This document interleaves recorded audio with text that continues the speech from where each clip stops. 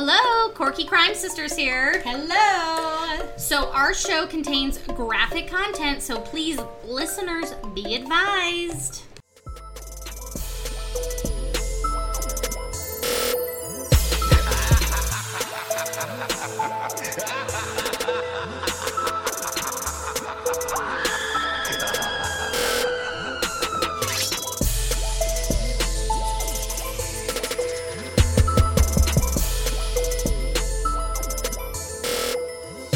Let's do it.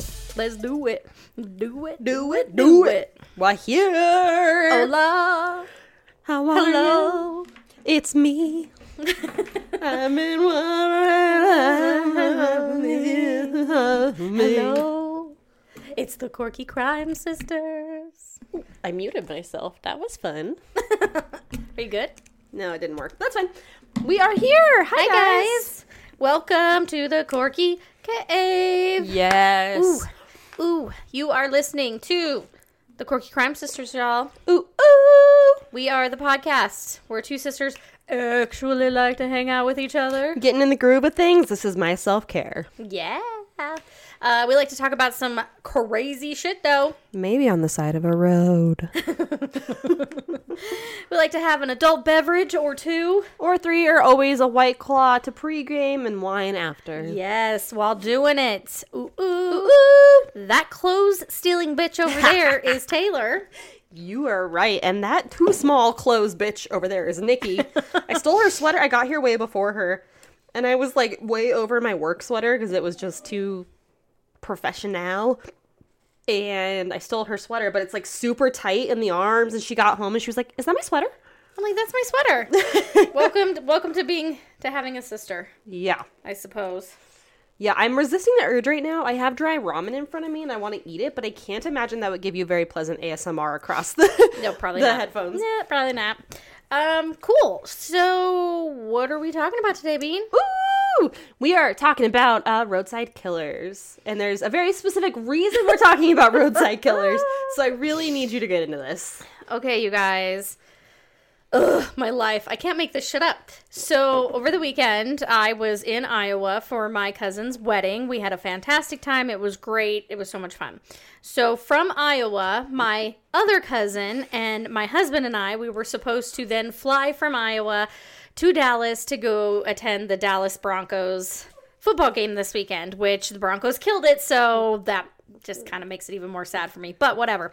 So, of course, this has to be the weekend where all of the airlines and everybody is just, like, acting fucking fools. Okay? So, our flight from Iowa to Dallas got canceled. Mm-hmm. So, in an effort to try to save the tickets, because they were very fucking expensive to the game, not the flights, we decide, screw it, we're going to road trip. We're just going to do it. We look it up. And we find out that it's only about a 12-hour drive. So we're like, okay, we can easily do this.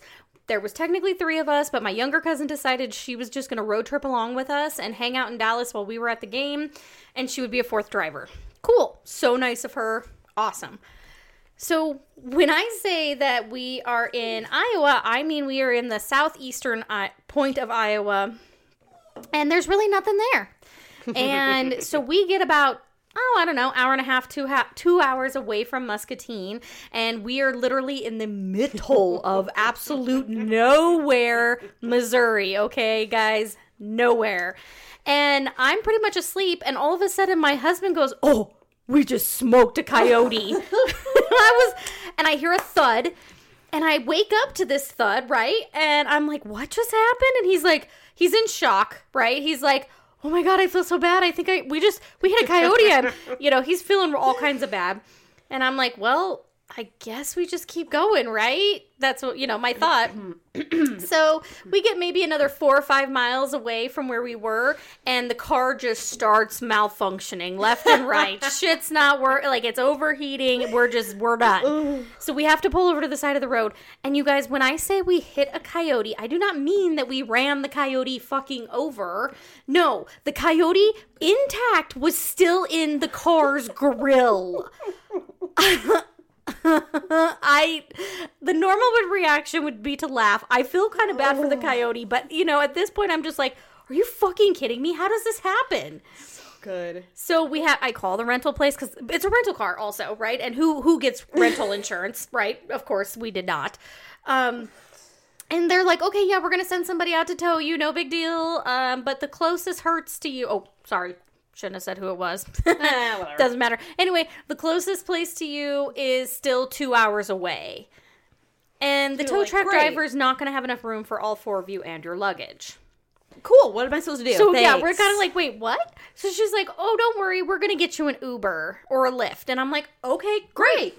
Cool. Give me an Uber or Lyft. Let's get this shit going. We'll get in a new vehicle. We'll get going. Yeah, except for because we're in the middle of literally nowhere, they do not have an Uber, they do not have a Lyft, they don't have any of that shit, right? So we end up having to call the police. The police show up, thankfully, and you guys, these 2 cops... They're my favorite part of the whole thing. So, again, middle of nowhere, these 2 cops literally walk to the front of the car, they see the coyote in the car, and one of them grabs its paw and yanks it out of the grill. And then they're standing there talking to each other about how beautiful it is and which one of them is going to get to take it home and taxidermy it. So at this point, I'm like, seriously, where are we?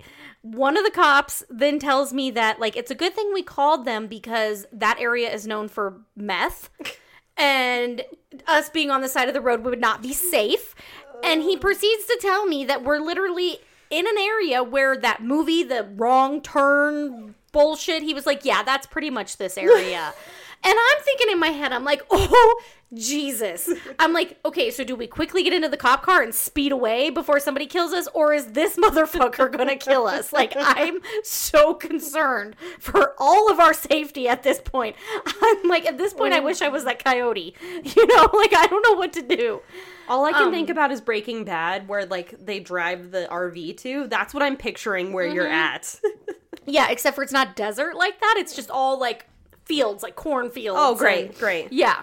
Corn meth. Cool. Yes.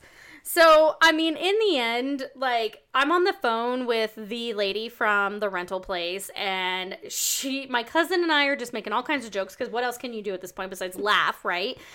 The lady basically was like, so was anybody injured? And I'm like, nope, just the coyote. And she's like, okay, how many passengers? And my cousin's like, 4, 5 if you include the coyote. Like, I don't know how many people saw us driving with this thing in our grill. And the lady was like, I was like, ma'am, she's like, what does the scene look like? And I'm like, well, the coyote's literally still attached to the car. And she was like, oh. Yeah. She's like, well, maybe when the tow truck driver comes, he'll hook it up and it'll just fall off. Oh, great. Thank you. So helpful. You've got to be kidding me.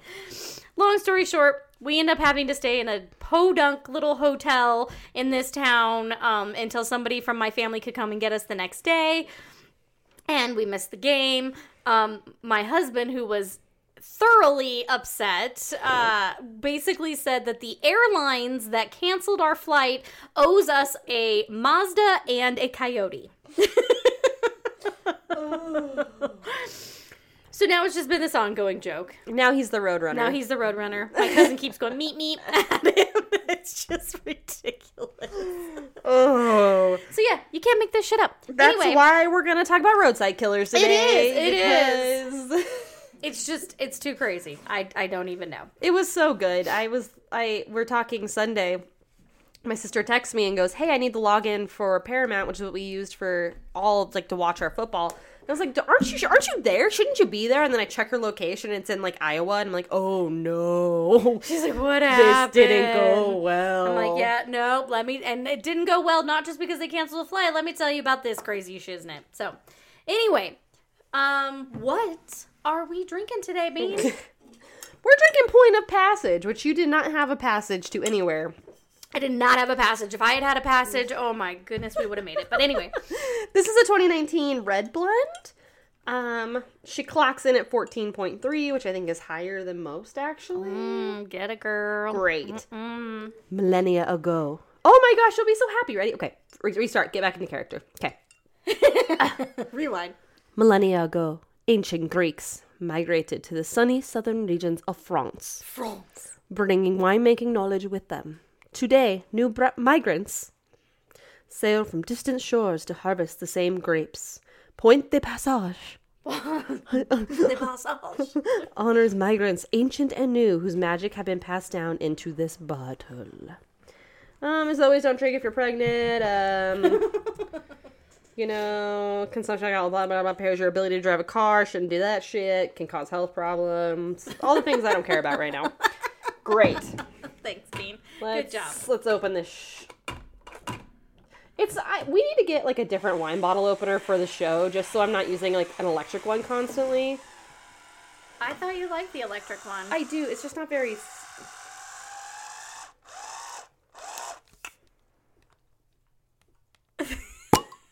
Very nice. Did I hit the glass again? It was minimal. No, it didn't sound like it. Why did I smell that instead of the wine? I smelled Very the wine bottle Wile E. opener. Coyote of you. Oh my gosh. It smells delicious. Did you stick it up your nose hole? Don't worry.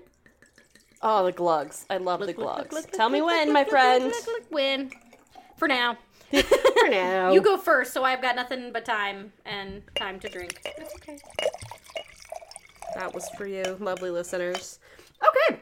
All right, well. Yamas! Right on, right on. That's good too. That's really good too. Wink Wine Club's Reds, man. I'm telling you, that's really good. They are delivering. Yeah, nice. I think I still like Sister Snake, but this is definitely good. Okay. Onwards to our feature segment.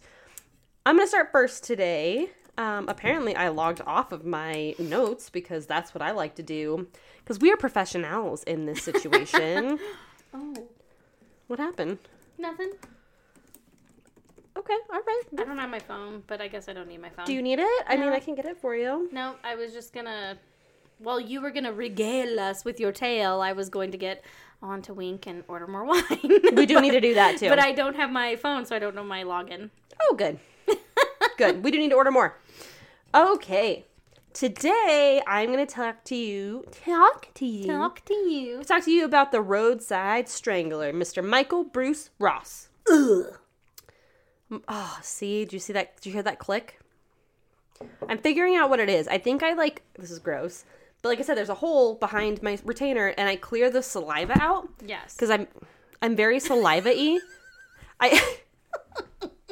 Sorry. Taylor just had her microphone and then mean mugged it like the microphone was in her way. Oh, yeah. I want to name these things so I can just be like, come on, Kevin. Get out of my way. All right, let's talk about her. Her? Her, him. Him? Whatever. So, early life, he was born in Putnam, Connecticut, July 26, 1959. Not 69, 59. Two parents, Patricia Hilda Lane and Dan Grame Ross, who ended up marrying when Patricia became pregnant. So I'm not saying like it's a full of love and laughter type situation. Not a reason to get married. But when was this again? I'm sorry. 1959. Oh, well, So- then it was. Yeah, back then it Okay. was, right? Hey, What? never mind. Do you want me to pause? Yeah. Let me pause the episode for you. Hey, ready? It's paused. So, Michael was the oldest of 4 children. He had 2 sisters and 1 brother. And their dad was a chicken farmer. So they lived on a farm in Brooklyn with chickens. Brooklyn? Yeah. Connecticut. Okay. Brooklyn, Connecticut. Oh, that's right. I'm thinking Brooklyn, New York. I was like, what? what? I think even back then it was still like a city utopia. Or utopia. That's not the... I don't know what you're trying to say. I don't know what I'm trying to say either. So, Patricia this whole time was unhappy with living on the chicken farm. This was not her idea of a life. No, why would it be? I would live in a chicken farm and be completely happy with children. Really? Oh, absolutely. You kidding me? Maybe give me some goats. I like the goats. That's fair. Oh my God, Becky. We have a lot of credits. Oh, for Wink? Wine Club? Yes, Wink. ma'am. Week 2 of me saying Wink, sponsor us, please. Okay. As you can imagine, as most serial killers do, he has a dysfunctional family. Yeah, go figure. Dad was fine for the most part, but Patricia was actually physically abusive to all 4 children and was the worst to Michael, who was the oldest son. Just because he was the oldest, or just... It doesn't actually say why. It just says that she was shitty, basically. Nice. She abandoned the family once and was institutionalized by, like, the time he was old enough to move out. So she's got issues. Yeah. And there is speculation by family members that Michael was sexually abused by his teenage uncle. It's never been proven, but there is speculation of this. But this is before Michael was 6, because when he was 6, the uncle committed suicide. Oh, Jesus. So it's good. It's going great. Despite all that, Michael did really well in school. He graduated high school in 1977. He graduated Cornell University for agriculture in May of 1981 and became an insurance salesman. Oh, wow. Which I don't know how, like, agriculture and insurance salesmen go together, but... They don't. He couldn't find a job after he graduated, Sure. so he just picked whatever he could do, basically. Right. And Cornell is actually in Ithaca, New York, and it's a really well-known college. Yeah, no, it's a big deal. It's very prestigious, for sure. That wine is so good.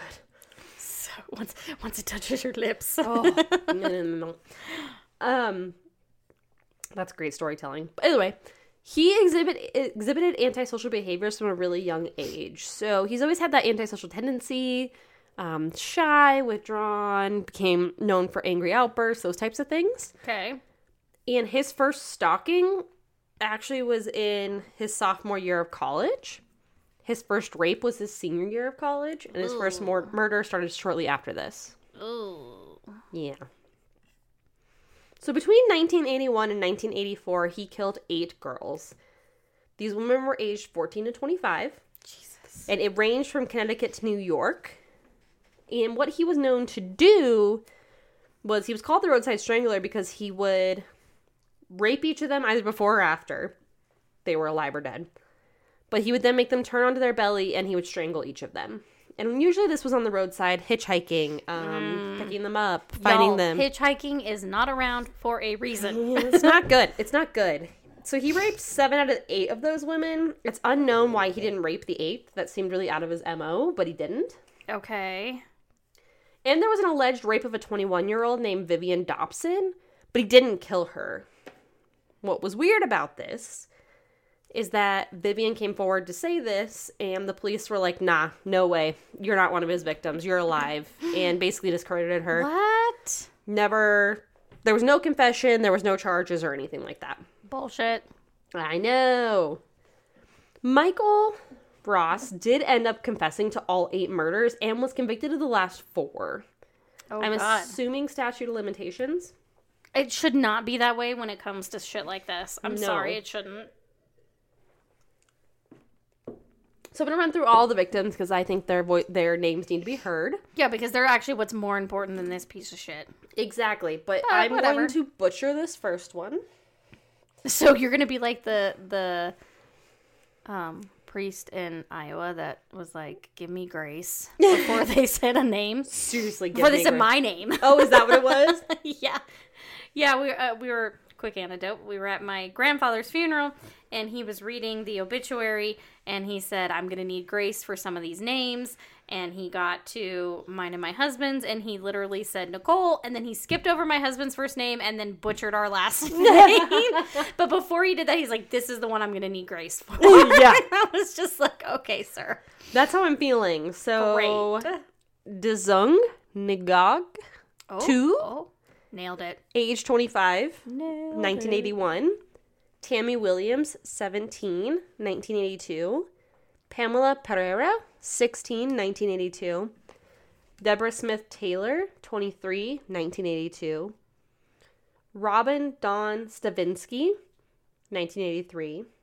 She was 19. Aww. April Brunas, 14, 1984. Leslie Shelley, 14, 1984. And Wendy Barry Bealt, 1984. So as you can tell, like I said, 81 to 84, that's not a long time to kill 8 people. So No. he didn't really have a cooling off period or anything like that. Yeah. It's unknown to me, or I couldn't find it. I'm sure it exists as to how he ended up being caught. But he was. They ended up finding him. And he was actually sentenced to death. Right off the bat, they were like, yeah, screw this. We're not doing this. Sentenced to death in Connecticut. Well, back then that was still a thing. It still was, right? I mean, it still is today, but it's tough, right? During his incarceration time, he met his fiancée, Susan Powers. They were all cute. Wait. Yeah. During his incarceration? Yes. Incarceration. Did you like how I said that? I'm not even drunk. His incarceration. I will never understand that. Women, know your fucking worth. Oh, Ted Bundy's lady friend is my favorite example of, like, why? Yeah, the one that he ended up, like, having a kid with, and... Yeah, not because he wanted to, but because it's fine. I'm fine. It's fine. We don't have to get into it, but you and I both know. We know. Yeah. They ended up breaking up in 2003, but they remained friends, so Susan came to see him until the end. After being incarcerated, he became a devout Catholic. Okay. So, what, you're just going to sit there and continuously feel guilt over what you did, or no? I will be so transparent in saying that I don't very much so myself believe in organized religion, and a lot of this has to do with, like, I just can't understand it. And this is one of those things I don't understand. I'm like, you killed people, but you think... I mean, I think maybe... Well, okay, let's look at it from the side of, like, what you do. Like, it's the whole rehabilitation thing, right? So maybe, like, he felt like by doing that, he was rehabilitating himself, and he was finding God, and, like... I sure hope so. Maybe, I don't know. During this time, he was meeting with 2 different priests, and he was praying the rosary every morning. Sure. Good. Sir. His incarcerated activities included translating documents to Braille. Oh. Mentoring other inmates. Uh-huh. And financially sponsoring a child from the Dominican Republic. Wait, what? I don't know why, how, when, or where. What? And where he got the money from is the second question I have. Seriously, like, did it come from your commissary or what? His commissary. I supported him by sending him ramen noodles. Hey, don't hate on the ramen noodles. That's what you were eating earlier. No, dude, but like they will straight up fight over some nudes. Well, noodles. Do they? I'm like, well, probably both. Send nudes. Send nudes. Oh, I meant noodles. Not that noodle. Somebody really wants, like, nudie pics, and somebody sends them ramen. That's the wrong noodle. Wrong nudes, yo. Oh, gosh. Michael was not a believer in the death penalty, but he supported his own execution, which is very interesting, even though he appealed it for 17 years. Okay. He felt as though him dying would spare his victims' families more pain, because he felt that them going through the legal system would continue to... Oh, now he's worried about it. Right. What the... He thinks that... Now he's a Catholic, remember? Oh, right. Now... Okay, yeah. Mm-hmm. Now we understand the repercussions. Mm-hmm. So, that's what I'm saying, where that's really confusing to me, where he was, like, appealing it. However, he also was like, yeah, it's probably good that I die. Cool, I'm not understanding. Okay. Does not compute. It doesn't make sense, but okay.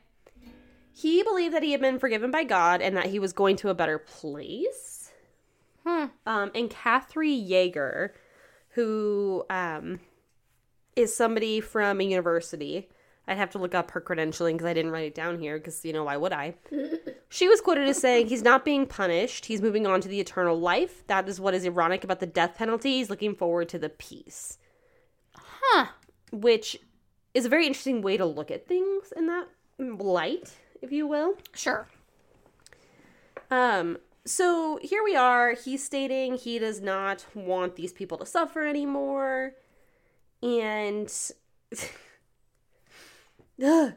he was scheduled to be executed in the late 2004. Okay. However, an hour before his execution, his lawyer, who was acting on behalf of his father, put a 2-day stay on his execution. Wait, can you even do that? You can. You sure can. What? I'm sorry. It was not 2004. It was January 27th, 2005 was where the 2-day stay was put into place. Yeah. How? Excuse me, how?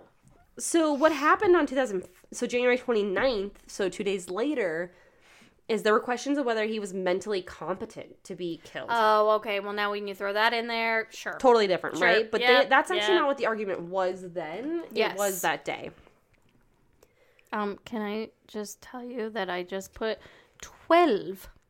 12. 12? Do you know what 12 is, Taylor? What? What the number 12 translates to? No. Dozen. Well, that's just fucking rude. I think we've told this story enough times. DZ means a dozen people. Do not be squandered in your intelligence. As I was just rudely insulted. I'm drinking wine now. Anyway, because I had credits, I put a dozen bottles of wine in my cart, and I'm only paying $41. Shut up. I love that. If I take it back down, I have credit. I had like 140 in credits. No, do that. That's perfect. Sorry, I just thought everybody'd be excited like I was. No, I'm super excited about that. It's been really fun to have Wink Wine Club and be able to like get different wines and try different things each week. Fudge, yes it is. Yeah. So, as I was saying, they didn't think he was mentally competent, and the reasoning behind this was the morning of his appeal. Yes. Not his appeal, I'm so sorry. The morning of his execution, he waived his right to appeal. And Oh. everyone was like, you've been fighting this for 17 years. And now all of a sudden you're like, Cool, I'm done. I'm Whatever. done. What they claimed he was suffering from is a phenomenon called death row syndrome. So I'm going to verbatim read this from Wikipedia. I'm citing my sources. The death row phenomena is the emotional distress felt by prisoners on death row. Concerns about the ethics of inflicting this distress upon prisoners have led to some legal concerns about the constitutionality of the death penalty in the United States and other countries. In relation to the use of solitary confinement with death row inmates, death row phenomena and death row syndrome are two concepts that are gaining ground. The death row syndrome is a distinct concept, which is the enduring psychological effects of the death row phenomenon, which merely refers to the triggers of the syndrome. Essentially, they are saying that Help me. he was on death row for so long, and the idea of, I'm going to be put to death, I'm going to be put to death, I'm going to be put to death, and in the solitary confinement that often comes with that, because that's a max security patient, can be super damaging to the mental health, right? Yes. Especially because death row people end up staying there for how freaking long, right? Yes. So, Which, okay, let me just be the first to say, I do understand to a certain extent why you prolong those things. Right. Because of people who are actually innocent and and appeals and all of that. I get it. Right. But for people that are like straight up either confessed or like, you know, that there's undeniable evidence. yep, I feel like just get rid of them quickly. exactly. Like, why are we waiting? Get rid of it. Be done. Yeah. Check that right off your Well, list of it's- things to do today. If there's undeniable evidence, yeah, I agree. Just be done with it, right? Kill Ross today? Check. Done. Did that today? Okay. What is so weird is that in January 25th, 2005, when they went to kill him, he was scheduled to be executed at 2:01 a.m. Why? Yeah, what makes them decide on the actual time? No idea. Isn't that weird? And to do 01. Well, wait until this. Okay. So they ended up doing all the psychological testing. He's fit to be executed. And he was executed by lethal injection May 13th, 2005. Wait, say that one more time? He was executed by lethal injection Okay. May 13th, 2005. He did not request a special last meal that's exciting or anything. He just wanted to eat what everyone else was eating, like the commoners. Oh, no. If it's my last meal, give me like, oh God, give me the good shit. You can have anything. Yeah. I want Elway's artichoke. Or no, excuse me. No, it is an artichoke. It's artichoke. Yeah. Elway's artichoke, Kenny's gorgonzola bite. Yes, girl. With the veggie plates. You know me. Um, Kona's angry edamame. oh, multiple orgasm roll. From Hapa. And then we're going to do Yeah. our beef from Tao and our Yes. tempura avocado. Oh my gosh, I'm so hungry all of a sudden. Okay. We're doing it all. I know, the whole shebang. I'm going to literally ask for all of that. Please. What Mr. Ross had was turkey a la king, rice, mixed vegetables, white bread, and a beverage. And a beverage, okay. Yeah. All right. Oh, yeah. Not to mention, I'm going to ask for Vouv or Dom Perignon as my last drink. You're gonna be like the bougiest prisoner ever. Oh, I would totally. That's why I'm not going to prison. I would be. I'm too bougie. For You prison. are too bougie. It's true. When you're like, oh, I have to talk through the toilets. No, thank you. Yeah, I'm like, excuse me. We talk through the toilet. What? There's no texting here. I'm gonna need my phone. I'm not putting my ear near where I shit.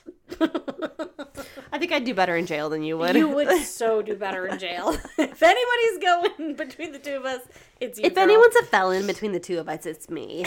Okay. Well, that's like my cousin. She's always like, don't worry. If something needs to go down, I'll do it. I already have the bad record. Yes. She was like, I'll take the rap for it. She's like, I'll take the rap. I've got the record. She's like, the MVP, honestly. She really is. And she actually would probably not thrive necessarily in prison because, like, who thrives? But she would. She would be top hoe. Oh, Let's be honest she would. here. Yeah, nobody's making her their bitch. Not even a little bit. She'd be organizing the ladies. Oh, Let's be yes, real she here. would. Oh, my gosh. And they'd love her for it, too. Oh, 100%. So, this cracks me up. When asked if he wanted to say any last words, he was laying on the table, strapped down. His eyes were closed, and he doesn't even open them, and he just goes, no, thank you. No, thank you. It's like the little girl. No, thank you. I just, he doesn't even open You it. just kill me. He doesn't even open his eyes. He just, Oh my god. no, thank you. No, thank you. So once again, he's Worry pronounced... about yourself. What about yourself? I'm good over here. Just inject me. Give me the good shit. Okay. Deuterino was pronounced dead at 2:25 a.m. 2:25. I don't understand why that's what's happening. That's so weird because they did it at 2:01, but yet he actually quote unquote died on like a normal number. I just don't understand. I don't know what a normal number means when you're talking about a clock. Anyway, Yeah. I'm gonna keep drinking. After his execution, he was executed May 13th. A couple days later after his execution, the psychiatrist that ended up being like, oh, you are eligible to die. Psychiatrist. After he died? Well, wait, sorry. The psychiatrist that before he died was said, hey, you're eligible to die, basically. Okay, I'm like, that's some bullshit if it was No. after. A couple days after, though, Dr. Stuart Gracian received a letter from Michael dated May 10th, 2005, so 3 days before he was executed, that read, check inmate, you never had a chance. So he was fucking with all of them the whole time. OMG. Yes, that's interesting. So he died. He gone. Remember Vivian Dobson, the chick that said, hey, I got raped, but she didn't die? Yes. She became a vocal opponent of the death penalty in an effort to save Michael's life. Why? Okay, that, you know what? Let me step that back. Not why. That takes a strong ass person right there to have somebody do something like that to them and then still advocate for that person afterwards, as in, like, you know, she's let that shit go. Totally. I want to be that person. Not saying I want to get injured like that, but I want to be the person that can let shit go that way, because damn. Yeah, I can't understand what that feels like. But No. That was wild to me. Michael was the first execution in Connecticut in 2005 since 1960. Oh, wow. The 22nd execution in the United States and the 966 execution in the United States since 1976. Wow. Yeah, and they're saying nowadays that he is also suspected of other rapes and murders in the state of Indiana that have never been pinned down onto him. Damn. And that's the Roadside Strangler. Dirty ass bitch. Dude, it's wild. He's like wild, but also extraordinarily mundane at the same time to me. And I don't know if I just like missed things or what, but I was like, this is it? You're like, really? This is what we're working This is with? what I got going on? I was like, I mean, alright, but you seem... Normal. Yeah. In a sense. Kind of. Oh my goodness. Well, good job, Bean. Thanks. Good job, lady. Should we hear a quick word from our sponsors and definitely drink some more before we get to my case? Yeah, I've heard I need it. Yes. So let's do it. Okay. Hi guys, Taylor from the Quirky Crime Sisters here, coming to let you know that we have a Patreon. So, if you want to support us more and you want more content, there's 2 episodes out now. If we get some more peeps, we're going to load up a ton of good stuff on there. So go to patreon.com. You can donate $1, $5, or $10 a month. Whatever you can help us out with right now would be so helpful so we can keep bringing this to you every single week. Someone's got to pay for that wine though.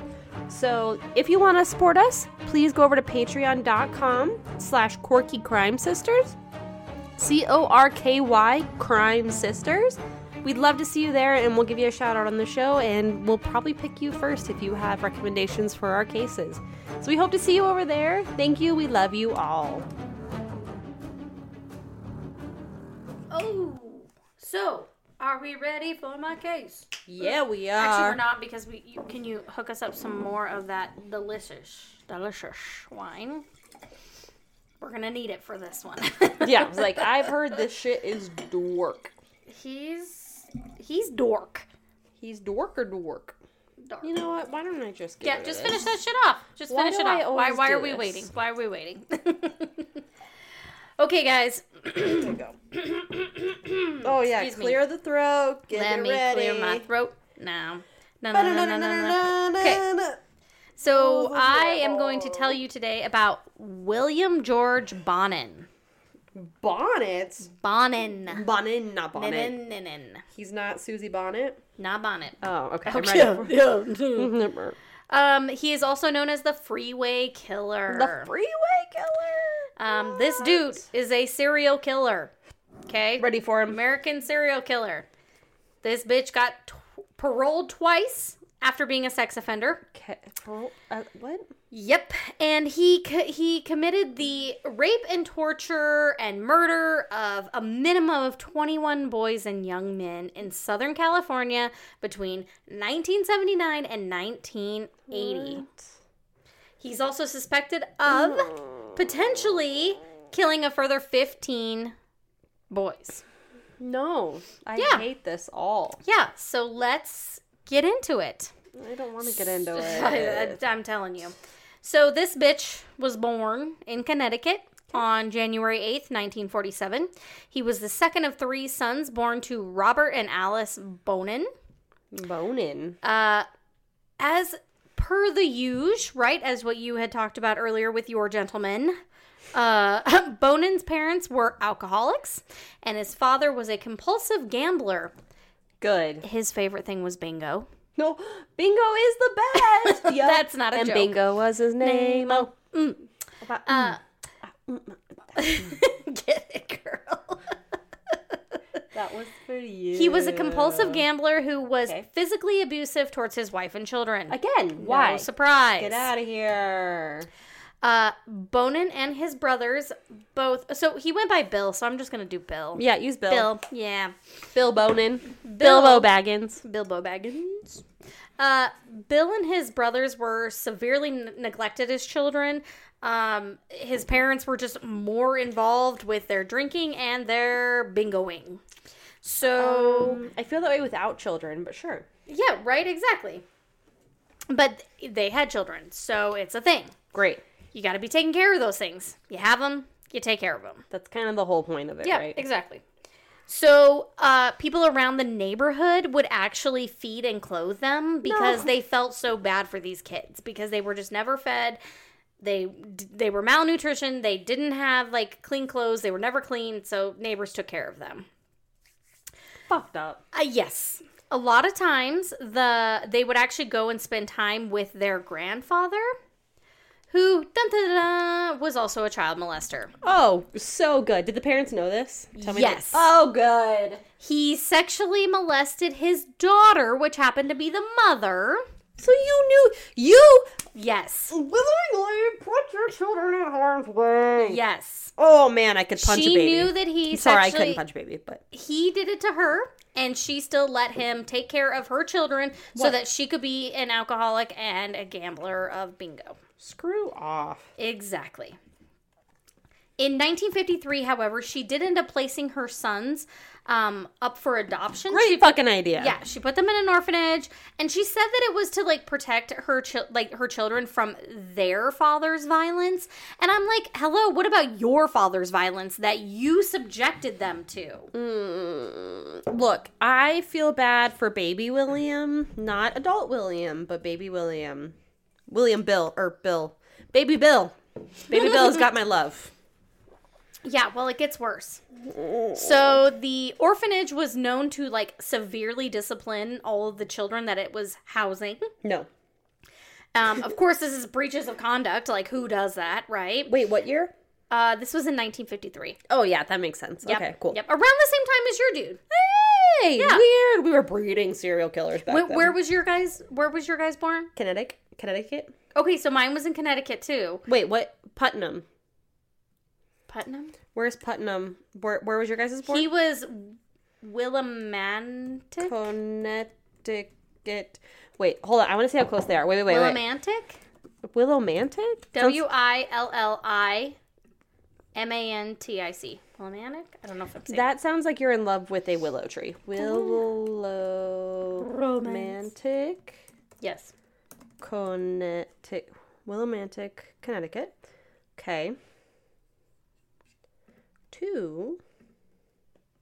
I need directions. Where do you find directions? Directions, not from where I'm at, but from Putnam. Okay, you look that up. I'm gonna keep going. I'm right here. Oh, Wait, oh, pause. oh. Oh, okay. Give me your guess. How far away are they? Minutes or miles? I don't care. 20 miles. Close. 14.7, 20 minutes away from each other. Oh. So apparently Connecticut in the 50s was a fucking shit show. That's where Woodstock's in Connecticut? It was like a breeding ground for serial killers. Yes. Don't go there. I don't recommend it. It's bad for your health. Yes. So anyway, Rad. they at this place of the orphanage, they would punish them. They would severely beat them. They would have to endure like various stress positions, meaning like they would put their bodies in positions that would be incredibly stressful. So like you and I would just be like a normal plank position or like a chair position on the wall. I was like, yeah, that wouldn't be good. Yes. Wait, They would also then partially drown them in sinks filled with water. working in a child care center, like essentially what I do is Yes. a child, like I sustain children's lives. What? I could not imagine. No, exactly. It's I'm awful. stressed. That's why I told you needed to drink. Anyway, put the scissors down. Okay. So, he would, although like later Bill would like discuss openly aspects of his childhood and adolescence, he like refused to talk about memories of the orphanage because obviously it was just so awful.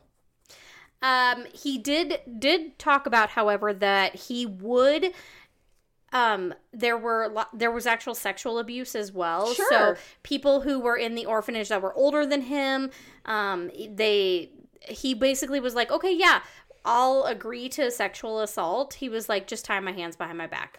Oh. He was 10. Oh. He was doing this at 10 years old. What does that tell you about, like, at 10 years old, he was like, yeah, okay, cool, rape me, but let's make sure I'm tied up. So this is not good. Oh, my Or heart. I guess he was 9 years old. I apologize. When he returned to live with his parents a year later. So the state like let his parents have them back Great. a year later. Love that for us. So he was 10 years old. For him, He not started us. stealing license plates off of cars, and he ended up in juvenile detention. Weird. Yeah, Wonder why. weird how There's that no trauma happens. there. According to him, during that stay, he also endured more sexual abuse, including from his adult counselor. Yes. Because why wouldn't there be? Yes. In 1961, his parents were facing foreclosure on their home because obviously their bingoing got in the way. And I'm sorry. I don't even know how much how much does bingo even cost? It's a legit gig now. Is it? Okay. Well, I didn't feel like it would, like, lead to that much money, but apparently it does. Regular game prices vary depending on the session. A buy-in will range from $2 to $10. Well, and I guess in the 1960s at this point now, right? Well, so, and I don't know how you could play multiple games in a night. Right, so is that like $10 per card or like for the night? I think it's the game, Okay. not the night. Right. Okay. So because of this, they decided to move to California, which is where they settled in.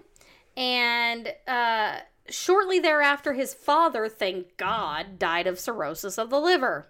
I wouldn't normally say that, but R.I.P. Not? R.I.P. Bill's dad. Not Bill's dad, though I don't feel bad for you. While living in California after his dad died, it is said that Bill started to molest his younger brother and several of the neighborhood children. Yes. Many of these children he would actually lure to his home with the promise of alcohol and porn. You don't say. You don't say. It's not surprising. I mean, that's how it starts. Exactly, which is sad, but it is what it is. Sexual abuse often starts with the promise of porn. Well, and here's the thing, right? Like last week we were talking about, the whole drug thing, like baking soda or water, mix it up. I don't know. I don't know the recipe. For this, it's literally like, I don't know, beating, sexual assault, mix it up, you get a serial killer. Seriously, at this point, I am convinced you cannot tell me otherwise. Exactly. It's so sad because, I don't know. Anyway, he continued to do like robbery, petty theft, grand theft, all into his teen years. Oof. Yes. God.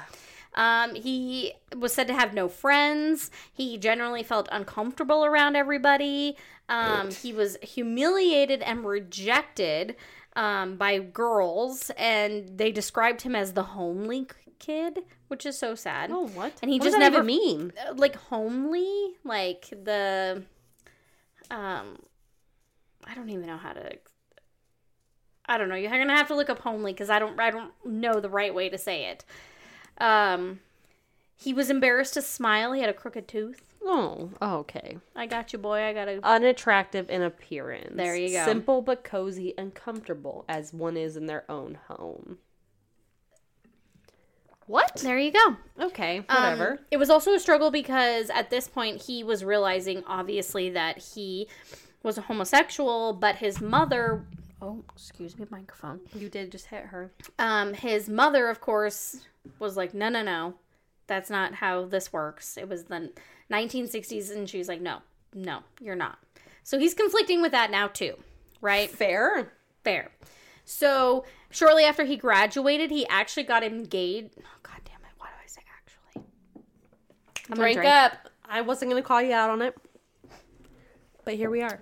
He became engaged and got married to a female because his mother, like, was so much protesting it. She was just like, you need to get engaged. You need to get married. Again, she was just, like, unwilling to accept her son for who he was. I need to get our TikTok up and running so we can just stare at my face while I stare at you with my eyebrow up. I know. I'm serious. Like, I am drawing. It's ridiculous. Yeah. So, in the end, he ended up joining the Air Force. And he did 5 months of active duty in the Vietnam War. Great. So you can imagine after being in the freaking Vietnam War, not only does he have all these issues from his childhood, but now he's also learning that, like, basically human life is not irrelevant. Right? I mean, not when you were in the Vietnam War. That is Nam. There is no fucking rules in Nam. No, it was Nam. So he's learning that it's, human life is expendable. Yeah, Which is not a good combination when you add everything else in. It's because just not. he was already pre-exposed to things like exactly. this, though, not exactly. because of just military. So again, we're going to add support beatings, the military, sexual assault, Vietnam War. Mix it up. Trauma. Serial killer. Okay? Oh, cool. So, but here's the crazy thing is, in the war, he saved a fellow soldier, and he actually got Drink up. he received an award for that. He was actually, God damn it, what is happening? It's hard, man. going downhill. I was saying a lot my episode, so He was honorably discharged. great. Believe it or not. You did great. He ended up returning to live with his mother, and he married his fiance. I guess they didn't get married before then, sorry. And he fathered a son. The couple soon divorced, obviously, because he was not into Women. women. You don't say. You don't didn't say. it. They didn't work out. That's I'm sorry, Billy. Yeah, right? So, November 17th, 1968, he was 21 years old. He committed a sexual assault on a youth. He committed 3 further sexual assaults upon boys and youths over the following 4 months. These victims of the assaults were aged between 12 and 18. I know, what the fuck? John Wayne Gacy all over again. Seriously. In all of the instances, he would restrain his victims, he would forcibly engage in sodomy, oral copulation, and methods of torture, which included bludgeoning and squeezing of the victim's testicles. Great. So he was like, yeah, you're gonna like this. Ooh. I didn't like that for them. I know. So in 1969, he was arrested as he attempted to restrain a 16-year-old who had lured them into his victim. He was actually indicted, oh God, on 5 counts of kidnapping, You're not doing well. 4 counts of sodomy, 1 count of oral compilation, and 1 count of child molestation against the 5 youths he had already abducted and assaulted. Excuse me. Yes. Bill pled guilty to molesting and forced oral copulation, and was sentenced to go to a state, it's ATASCAD or Escatero State Hospital as a mental disorder. Sexual offenders considered, they were considered for treatment at that time. They were like, oh, this is a disorder, a mental disorder. We can save you. We can cure you. Sure. Yes. I do that every single day in my job, Yes. right? Like, there is hope. Oh, you do. You do. Yes. There is 100%. hope for sexual offenders. It's about power and control. But a serial sexual offender is a very different game than somebody who made some poor choices with Yes. one victim. And this is serial at this point because now we're talking 5 victims. I mean, not to And his minimize, brother, so that's 6. You know what I mean? and not to minimize one victim's experience, but if somebody is offending on the same victim versus offending on multiple different victims, that's a very scary different game because they don't care. Yes. Yeah, it's ridiculous. Yeah. So while he was there, he was the subject of psychiatric examinations, Great. of course, Great. which revealed that he possessed a higher than average IQ. He had 121 IQ. I'm not surprised about that. I think, didn't Einstein have like a 160 or something along those lines? Ed Kemper is actually somebody. Ed Kemper's up there too. Ed Kemper is up there. And when I was listening to 145 for Ed Kemper. Yeah, when I was listening to some of, so my sources are Wikipedia, and then I listened to 2 podcasts that I think one was Time Suck and the other was True Gay Crime. And they did say in there that he, at one point, he was in the same prison as Ed Kemper. Oh, really? So they were wondering if, like, at some point they had, like, a familiarity or, like, talked or whatever. I found that very interesting. Okay, where are we at here? So, yeah, he had a high IQ. He displayed traits of somebody that was a manic depressive, go figure. And he also had damage of his cortex of his frontal lobe. Okay. So when somebody has that damage, it is said that that's your impulse control. Your frontal lobe, yeah. Yeah, so that's your impulse control. So that would explain maybe where some of his impulse control was coming from. It showed that he had scars on his head and his butt from being a child that was abused. So their best guess at this point is that maybe even that frontal lobe issue was that happened when he was being abused. Totally. Your frontal lobe is where your rational thinking comes from. So Yeah. if that's the piece where they say, oh, it's not fully developed till 25. They're talking about your frontal lobe. Yeah. Which is why they say, like, children don't make good decisions, because that's a rational thinking. That's your thinking brain, all those types of fun things. So for him to be abused and have those issues, or what they're saying with, like, TBIs, traumatic brain injuries, like Aaron Hernandez. The guy, what's his name? Oh, Phineas. I forget his name now. He had the pole go through his head. Oh, I know what you're talking And it about. went Yes, through his yes, frontal yes, lobe. yes, So there's all these different things. There's so much research that says, like, if that is damaged, you automatically make poor choices because you're not in your rational thinking brain. Yep, exactly. And so they feel Phineas Gage. There you go. Oh, They feel that his may have come from when he was beaten as a child. totally. So not only did you guys... When you have a soft head, weird. Yeah, not only did they screw him up from all the other shit that they did, but the beatings probably led to that as well.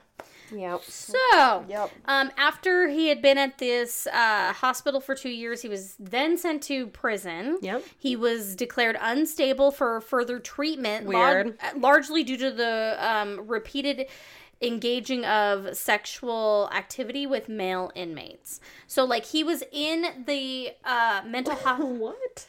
Well, he was in the mental hospital. I just say mental. Sorry, I don't know another way to phrase that. He was in the institution that was there to determine whether he was mentally sound or not. And he was engaging in sexual conduct with all of the male prisoners and staff. So are they? So they're saying because of that and because of his history, he wasn't sound for treatment. Yes, they were saying, "Look, we've tried to help you. It's not working. You're not getting over this. You're continuing your bad behavior. We can no longer further assist you." Maybe it's because you're treating sexual addiction versus power and control, but that's just my opinion. She hasn't gotten 2 degrees in this or anything, but whatever. Don't worry about me. Whatever. I'll be over here sipping my wine. So they basically were like, "Yep, nope, you gotta go," and they sent him to prison. Sure. I mean, I can understand that. Yep. Mental hospitals don't have the resources that prisons do when you have that bad of maladaptive behavior. Yeah. So he went away. So in 1974, 3 months after he was released from prison, because he spent time in prison, but not, I mean, he was sent there in June of 1974. He didn't spend a ton of time there. But they released him. So this is where shit starts to go awry, right? Weird. So he didn't treat the underlying issue, and then released him back into society with no entry. Society. Go fucking figure. With no re-entry services? Yes. Weird. Yeah, weird. It's weird that didn't work. I don't know why you thought that would, or... So Bill encountered a 14-year-old hitchhiker named David McVicker. Stop hitchhiking, people! Seriously, when you were talking about yours before, I was like, do not hitchhike anymore. Okay. Damn it. This was in Garden Grove. David accepted his offer to drive him to his parents' home in Huntington Beach. Shortly after having entered Bill's vehicle, McVicker was taken aback by Bond asking him if he was gay. Okay. David asked Bond to stop his car, and Bill produced a gun and drove and literally put it to his head and said, he put it to his head and he drove him to a deserted field, and he was like, "Yeah, no, I'm gonna beat and rape you."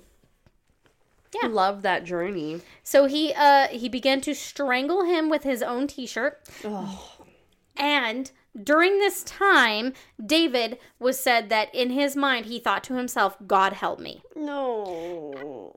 At that exact moment, Bill let him go, and he began to apologize to him.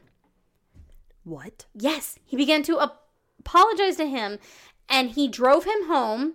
And before he let him out of his car, though, he looked at him and he said, quote, "We'll meet again." Oh! No, we won't. Get out of here. Fucking creepy. Get out of here. So, David immediately informed his mother of the rape, and she notified the police. Thereafter, Bill was charged with rape and all of the other things of a minor. Crazy. Yes. And he was also charged with an attempted abduction of the 15-year-old. And 2 days later, 15-year-old, which had occurred 2 days before he was assaulted. So he apparently tried to stop a 15-year-old, and then he stopped David, and then he was he was arrested for both, basically. I feel, okay, bear with me here. I'm listening to all of this, giving you, like, the dirtiest look. It's not you, I'm giving him a dirty look. But I'm also wearing a sweater that makes me feel like I'm wearing my alimony sweater. Like, my divorce sweater. Right. So I'm like, I have it very tightly wound, and I'm just staring at her with my arms crossed. I know. Like, she can feel. You seem angry. I'm angry about this. Yeah. So he pled guilty to these charges. He was sentenced to serve between 1 and 15 years. So tell me in there, like, that's kind of a... Fucking chum change is what that is. Well, and it's a wide range at the same time. So he went to a men's facility in San Luis Obispo? I don't know. Sure. Anyway, he ended up staying there for 18 months. And then he was given probation. Yep, makes sense. So, this is where one of his accomplices come in, y'all. Great. 1 of 4. Let me repeat that. 1 of 4. Poor? Upon his release, he decided to move into a complex about a mile away from his mother's home, because at this point he's still a mama's boy, and I don't understand it because his mom was terrible to him, but whatever. Whatever, it's fine. So, it's not our business. Yes, he moved a mile away. He ended up getting employment as a truck driver because that's what he needs to do. Yeah, because he needs access to more victims easier. Exactly. Get out of here. Oh, it drives me crazy. He was at a party, and at this party, he ended up meeting a gentleman. I say gentleman. He's not a gentleman. He's not a gentleman. He met a guy who was, his name is Vernon Butts. That's unfortunate. That I'm is so sorry. an unfortunate name. Yep. Hate it. Anyway, so shortly after they met, Vernon ended up moving in with Bill. Great. And they became great friends, and they were having a great old time together. Were they butt buddies? I believe that they were. Vernon Butts. Vernon was only 21 years old at this point. Vernon Butts was butt buddies? Yep. He also had a friend named Gregory Miley. Okay. Miley. He was only 18 years old. And I forgot to tell you that Vernon was a part-time magician. Oh, Vernon, you're so much cooler all of a sudden. Yeah, he was a part-time magician. So, he was really cool. Somehow they were both fascinated and terrified at the same time by Bill. Well, yeah, that makes sense. Sure. Ed Kemper's the same way when you watch his shit. Or Ted Bundy, right? Yeah. Where you're like, oh my god, this person is so interesting, but they scare the shit out of me. They scare the shit out of me. So, Miley, unfortunately, was a Texas native who was a bit of a dullard. What does that mean? He only had an IQ of 56. Okay. All right. So, wasn't good. Processing speed 0. Yeah, pretty much. So here's the thing: is they all became friends. Okay. And they ended up helping Bill on his killing sprees. They were accomplices of his, right? Oh my god. So his killing sprees would they all ended up being young male hitchhikers, schoolboys, occasional male prostitutes. Yep. They ranged in age from 12 to 19. And he ended up buying himself a Ford van. Wow. It was green. It was olive green. And he actually called the van the Death Van. Good. I love that. Right? So I'm like, oh, shit. What the fuck? This is why you don't get in a van. No, you never get in a van. But never get in a van. He ended up taking the van and he turned the inside of it, and he would he got rid of all the door handles. Great. And he stocked it with anything that he would need to restrain anybody. Great. Any torture device. So it's like Bundy's Volkswagen Bug. Kind of, yeah. Wow, I've referred to Bundy at least 5 times in this episode, I think. Yes, and it's fine. It's valid because they're kind of the same people. Other than Bundy had a pretty normal upbringing, didn't he?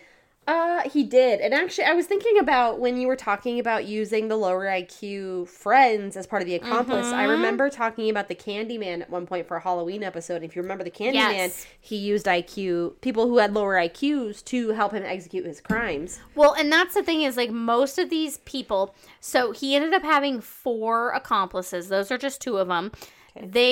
One of them was actually... I was doing so good. Drink your wine, bitch. One of them had a thing for cults. Oh. So he had a thing for cults, and he... Interesting. Yeah, so I think it actually might have been Vernon Butts. He had a thing for cults, and he was a magician. So it was very easy. And he even later said that he was very easy. Like, he was a smooth talker. So a culted magician. Good. Yeah, basically. I hear what you are saying. Yeah, right? Great. Perfect. So... the murder, the freeway murders, it really boils down to the first murder, which Bill was charged with, was that of a 13-year-old named Thomas Lundinger. Okay. He was seen leaving his parents' house at 10:50 a.m. And he ended up being found with only his t-shirt, socks, and shoes on that same afternoon. Okay, love that. The autopsy later revealed that he had suffered bludgeoning to his face and head, Okay. asphyxiation, Okay. and his skull had multiple fractures. Okay. In addition, he had been slashed across the throat, extensively stabbed, and strangled to death. Good. His underwear and jeans were gone, and his genitals had been severed. Oh, God. I know. It's not good. It's not good. No. This is where, because of this story in particular, is where he got the name Freeway Killer, because the person who was covering the story nicknamed him that. It turned out that all of his victims, he ended up cutting them up into little pieces, putting them into trash bags, and throwing them onto the side of the highway. And not always cutting them up and throwing them in. Well, if you're a truck driver, you have so much accessibility to just do whatever you want. Yes, it's ridiculous. Wow. So 2 months after that, he struck again. In 1979, he abducted a 17-year-old named Mark Shelton. Okay. Did the same thing to him. His MO was to strangle, sodomize, rape, beat, and he really loved to strangle them with their own t-shirts. He would actually tangle the end of an axe into the shirt and, like, just tighten it. I see what you're saying. Yes. It's like a corkscrew on the neck. Yeah, pretty much. Wow. Yeah. The following day, him and Butts, also, they encountered another 17-year-old named Marcus Grabs. Same thing. I don't need to keep repeating that, but what they did to him was basically the same thing. On August 27th, they did the same thing to a 15-year-old named Donald Hayden. Oof. 2 weeks later, after that murder, they encountered another 17-year-old named David Merlot. Merlot? Yeah, Merlot. Oh, wow. Yeah, Merlot. They basically did all the same things to him. I'm just skimming past this because this takes a while otherwise. Can we pause? I feel like I need another beverage for this. Oh, yeah. So after that, he was not known to have killed again until November 1st. So he took a little bit of a hiatus from September 9th to November 1st. Meh. He is beauty, he is grace. Fuck this guy. He really... So when him and Butts abducted and murdered an unidentified young male... R.I.P. John Doe. Yep, R.I.P. John Doe. And this victim, they savagely beaten. Again, they strangled him before he, that's how he died. And they later estimated his age to be about 23. And Bill admitted to inserting an ice pick into the victim's nostrils and ear prior to his murder. Oh, An ice pick. What the fuck? That reminds me of the murder. I don't know her name off the top of my head. The lady that was murdered in the church. Have you heard this? She had an ice pick in the back of the head. Yes. And it was the security guard. It was the security guard. Yes, I know exactly what you're talking about. Yep. Fucking creepy. Yeah. Who uses an ice pick? Yeah. Oof. But you know though, so Girl. my job makes me look at everyday items and say, how can this be weaponized against me every day? So I always think about this, like You do, yes. when people leave, like at the store, we will leave like scissors on the counter, and I'm like, I'm just gonna put those away. You're like, I need to put that away because that is not safe. No, some No, it's random true. customer can walk up and stab me in the eyeball, It's true, though. which is not a healthy way to think always. But here we are. Yeah, here we are. So 4 weeks after that, Bill was actually operating alone, and he abducted and strangled a 17-year-old named Frank Fox.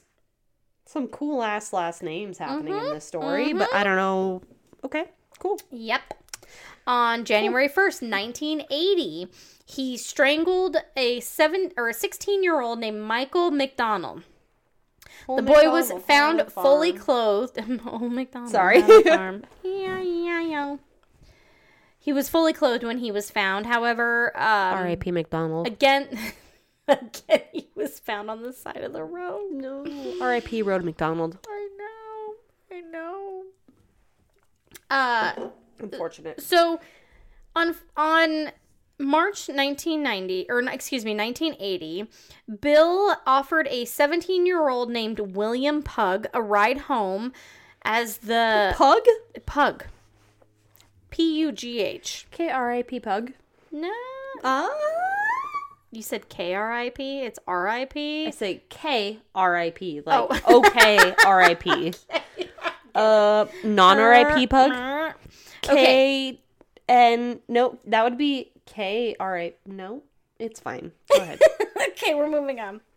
So, literally within minutes of accepting this ride, Bill asked Pug if he would like to engage in sex. Pug later stated he panicked and stuttered upon hearing this question, and after sitting in silence for several minutes, attempted to leave the vehicle.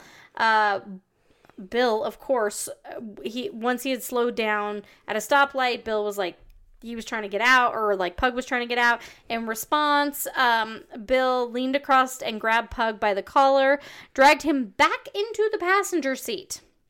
According to Pug, Bill then confronted him and letting him know that he had abducted him. He was letting him know that this is what he did normally. He abducted guys or young males, hitchhikers, and he would restrain them, abuse them, and he would kill them with their own t-shirts. He literally told this guy this. And it was a very matter-of-fact tone. This is just what I do. Premature, Bill. Premature. Yeah. Bill then informed Pug, quote, "If you want to kill somebody, you should make a plan and find a place to dump the body before you even pick a victim." End quote. Oh, now we're getting methodical.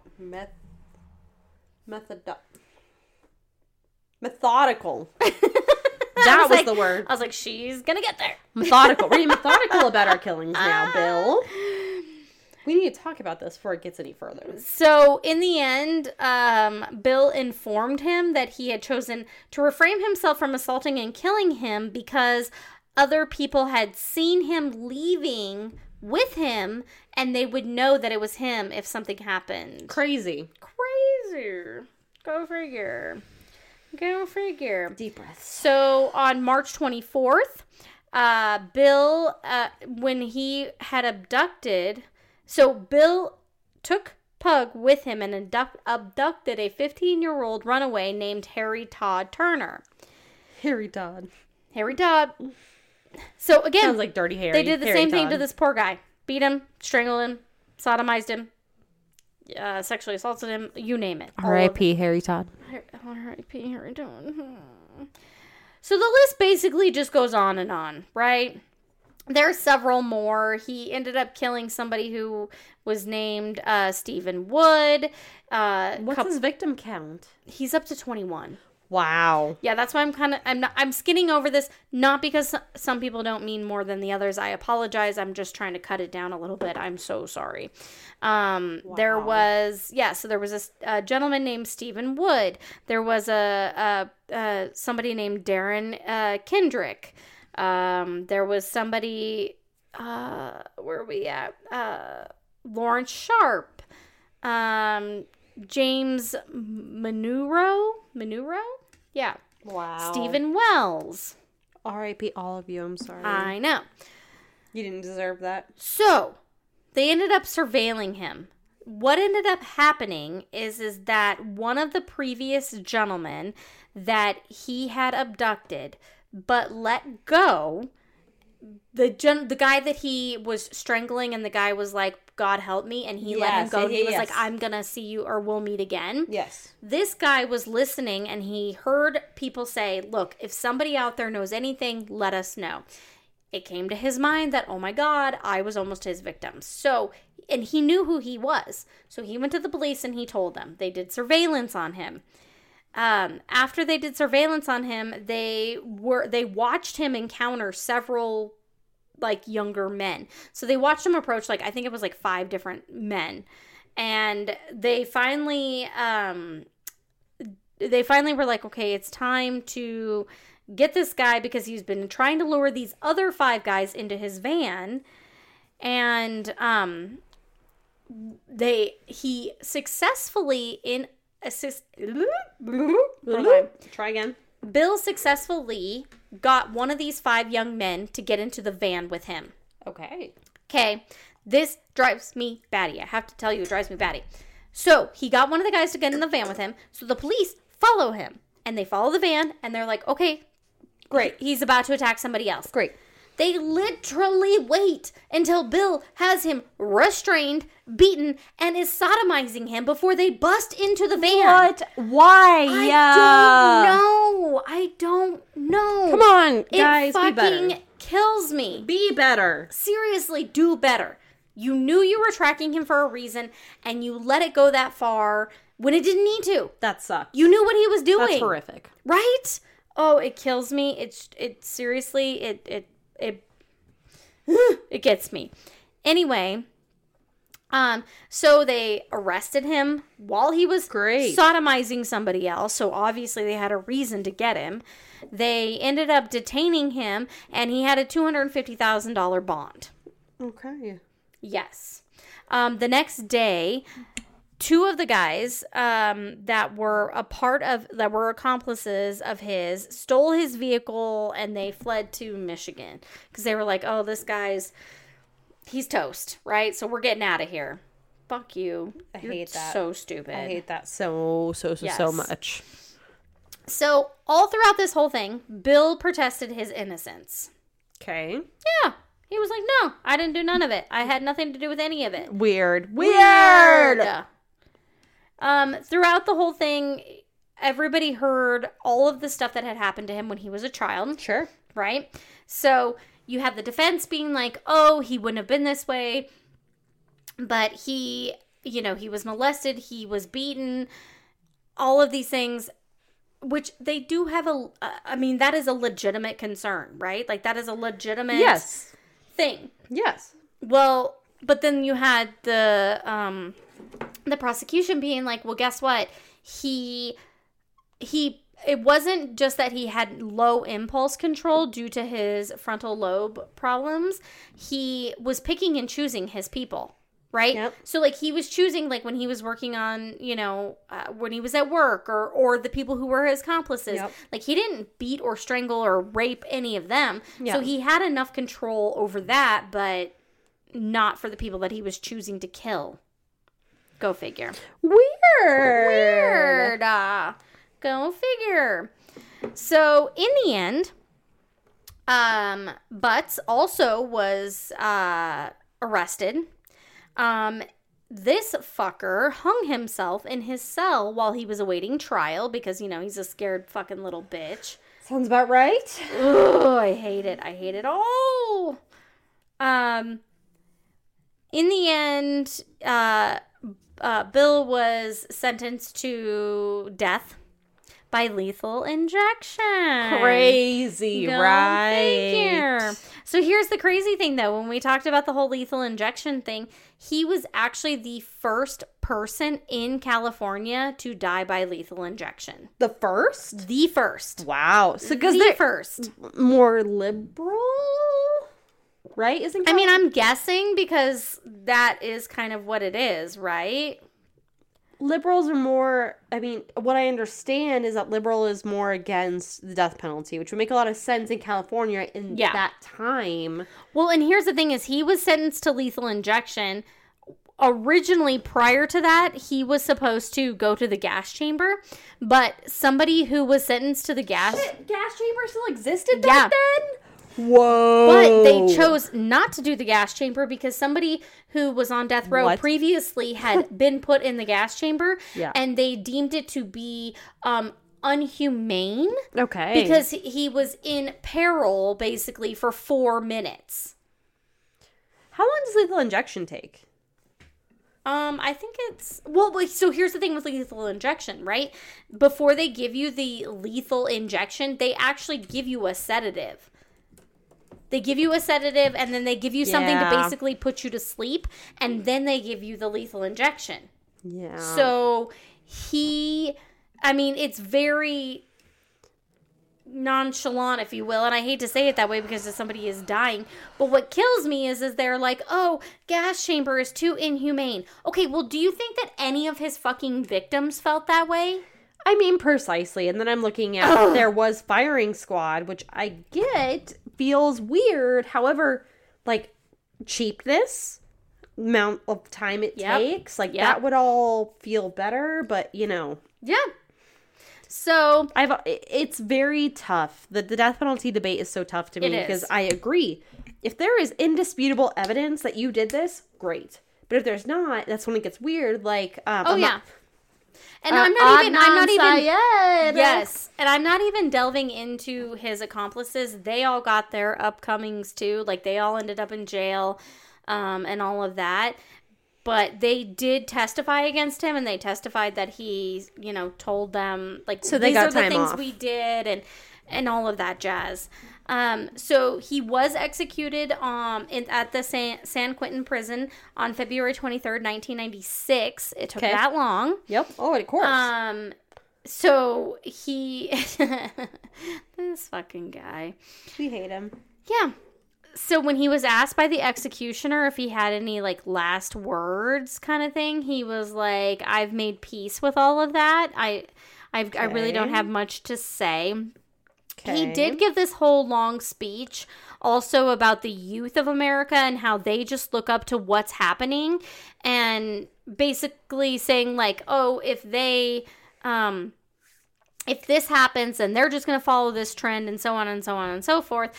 Which really is contradictory to what he did, because you did what happened to you, so that makes sense. But at the same time, he was telling them to, like, take a deep breath and take a pause and, like, look at this before you really react. And it was like, well, you didn't do that with any. Yeah, you didn't actually take a rational thought with your fucking frontal lobe, my friend. There was even one case where he had killed somebody earlier in the day.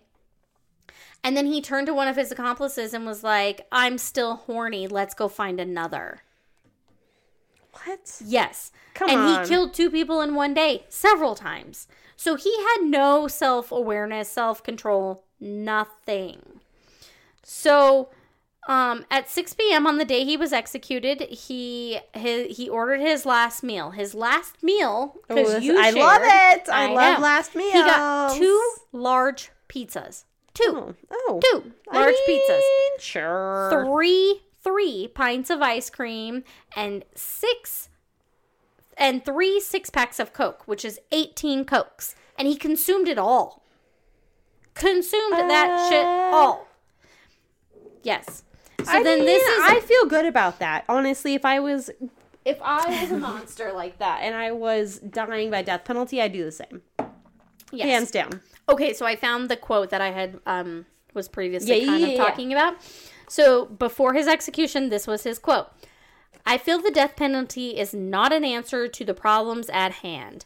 I feel it sends the wrong message to the people of this country.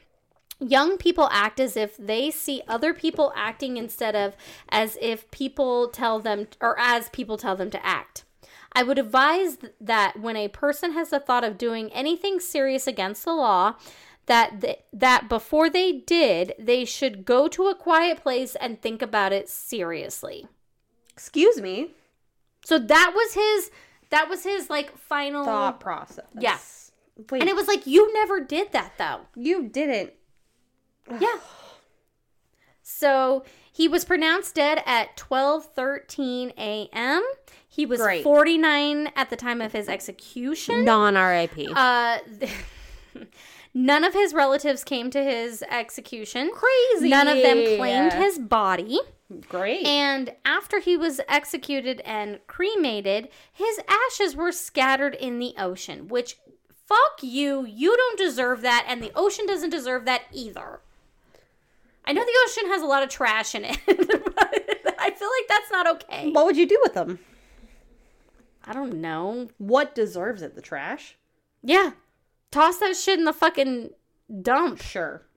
Don't put them in the ocean. I can't imagine there is a way when you use a crematorium, the incinerator for the bodies. I can't imagine there is a way to get all of one person, right? I don't think so. Do you think like people are all mixed together? Yeah, pretty much. Yeah. Mom always said that Grandma and Grandpa, like, their ashes are put together, and she was always like, I am sure his butt cheek is right on her regular cheek, and she's probably pissed about it. Probably. And that's what I imagine, right? So I'm going to leave you with this last little tidbit.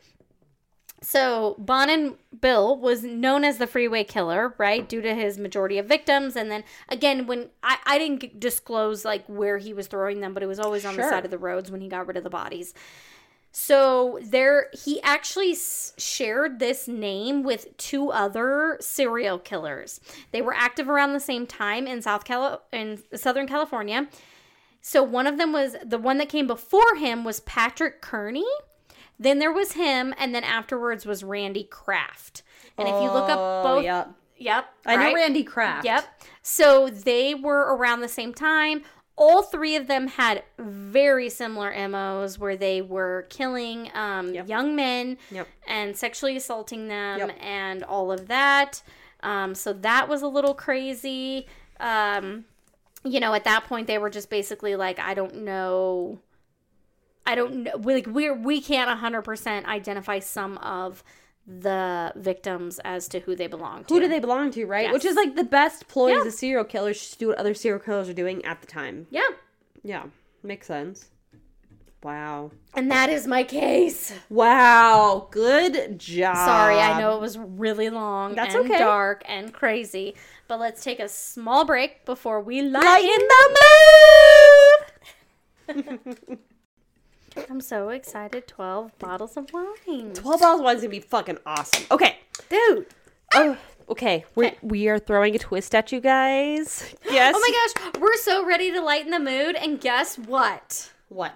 This week, Taylor is going to come at you with the Corky Clippings. Normally it's me, but I was like, girl, just do it up. Get us some of those Corky Clippings. So I got to my sister's house early, and I was like, you know what? I'm going to post on our Instagram, post on the store's Instagram. I'm going to get Corky Clippings. I started I almost died. I started her fucking pellet stove. And I hit the place where all the ashes were, and they all, like, around my face. I thought I was going to die. She goes, I fucked up. I fucked up. I was on the phone with Nene at this time. All right, ready for this? Oh my god, I'm so ready. Let's do it. Man in reindeer slippers attempts to steal women's wheelchair. Wait a minute. Wait. First of all, I'm digging the reindeer slippers. Second of all, why is he still in a wheelchair? A man in Arizona wearing reindeer slippers managed to dash away from the scene, but law enforcement caught up to him anyway. Like as in Dasher? So good. Okay. It's so dumb, but I love it. Okay.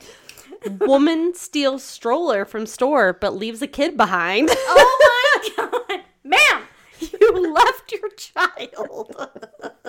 You forgot something. Ooh, I was like, you're stealing a stroller, but you can't even remember the children you already have? Why are you doing this? Seriously. Lady, get it together. You're forgetting something. Something huge. 11-year-old hits 110 miles per hour in a stolen Jeep. What? But he was too young, so he just went back to mom. What? Yeah. First of all, at 100 and Jeeps get death wobbles at like what 50? I was like, yeah, Dad's like, you can only go 50 in this bad boy. And I'm like, yeah, you're right, Dad. This thing wobbles. You get wobble, death baby, wobbles? wobble, baby, wobble, baby, wobble, wobble, baby, wobble. Yeah, seriously, you get death wobbles. It's not fun. At like 50, how's it getting up to 110? I'm like, yeah, what Jeep did you steal? That's what I need to know about the situation. Oh my god, that's hilarious. Woo! Man busted after attempting to smuggle dozens of live birds and hair curlers. Okay, wait a minute. Was he trying to put the birds in the hair curlers? They were in the hair curlers at the airport. Yep. There's like a picture of it. I should have showed you. Of like, there's all these hair curlers laid out with just birds in them. Okay, those either have to be incredibly big hair curlers or tiny birds. Squished birds is what it was. What? Yeah. They were alive and their hair curlers were normal. Excuse me. Nice. What? I'm trying to picture this. So they were tiny birds? Let me show you a picture. Ready? I might be drunk right now. Birds in hair curlers. The most ridiculous thing. A man caught smuggling 35 live songbirds. Songbirds, okay. Into New York's JFK airport. What was he trying to do with them? Where was he trying? I have lots of questions. Same, girl. But here. Oh, he's like made them little homes. Wait a minute. Yep. Yep. You guys, he's taken these curlers and he's literally like duct taped both ends with like, but he put like a screen on both ends and then taped that on. Yep. I'm so confused right now. Were they in somebody's hair? That would be so good. I don't get it, but okay. Are you ready to round this out? Our Yeah. last and final quirky Let's clipping? do it. Walmart Oh, God. will tell you everything you need to know. Yep. Police receive a report of a newborn infant found in the trash. Upon investigation, officers discover it was only a burrito.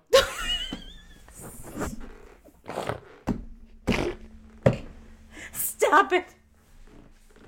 I literally have said, I have a baby burrito in my belly. What the It was a burrito. It was only a burrito. Oh my It was God. only just a burrito. It was only just a burrito. What? That is the... Okay. Yeah. Oh, it was stupid. It was dumb. It was beauty. It was grace. Somebody done fucked up. Somebody done What fucked up. happened? I don't know. No, nothing else. I have questions again. So many questions about a baby burrito. How big is this burrito that you thought it was a newborn infant? Yeah. How many newborn infants have you seen in the trash to make you think that newborn infants should be in the trash? Depends on where the Walmart is. I hate to say it like that, but it does. All I know is it says Mountain View. Oh. Don't know where Mountain View is, but it's somewhere. Well, good job, Bean. Thanks. This week has been tough Kinda dark. and It dark, was less and it was not comedical. Yes, it was comical. Comedical? Comical. You right, though. You right, though. But we're here. We 2 did degrees. 2 degrees over there. Girlfriend, I will say this every time. Especially because I live with an engineer. I am a very intelligent woman. I'm a very intelligent woman. But, like, I don't show it. Who has happened to be drinking? That is her downfall this evening. Me too. No, in I'm general. drunk. I'm drunk. I am not drunk, but No, I am. I'm tipsy. However, when I'm an intelligent woman, You are. but I don't portray myself as such often. No. And that's just my persona. It's fine. Most together, not together person I know. I've I said know. this I know. repeatedly. However, you made it to the end of the Oh episode. my gosh, you guys, you made it to the end with us. Thank you so much. R.I.P.U. Thank you for being here. We have an Instagram. We have a Facebook.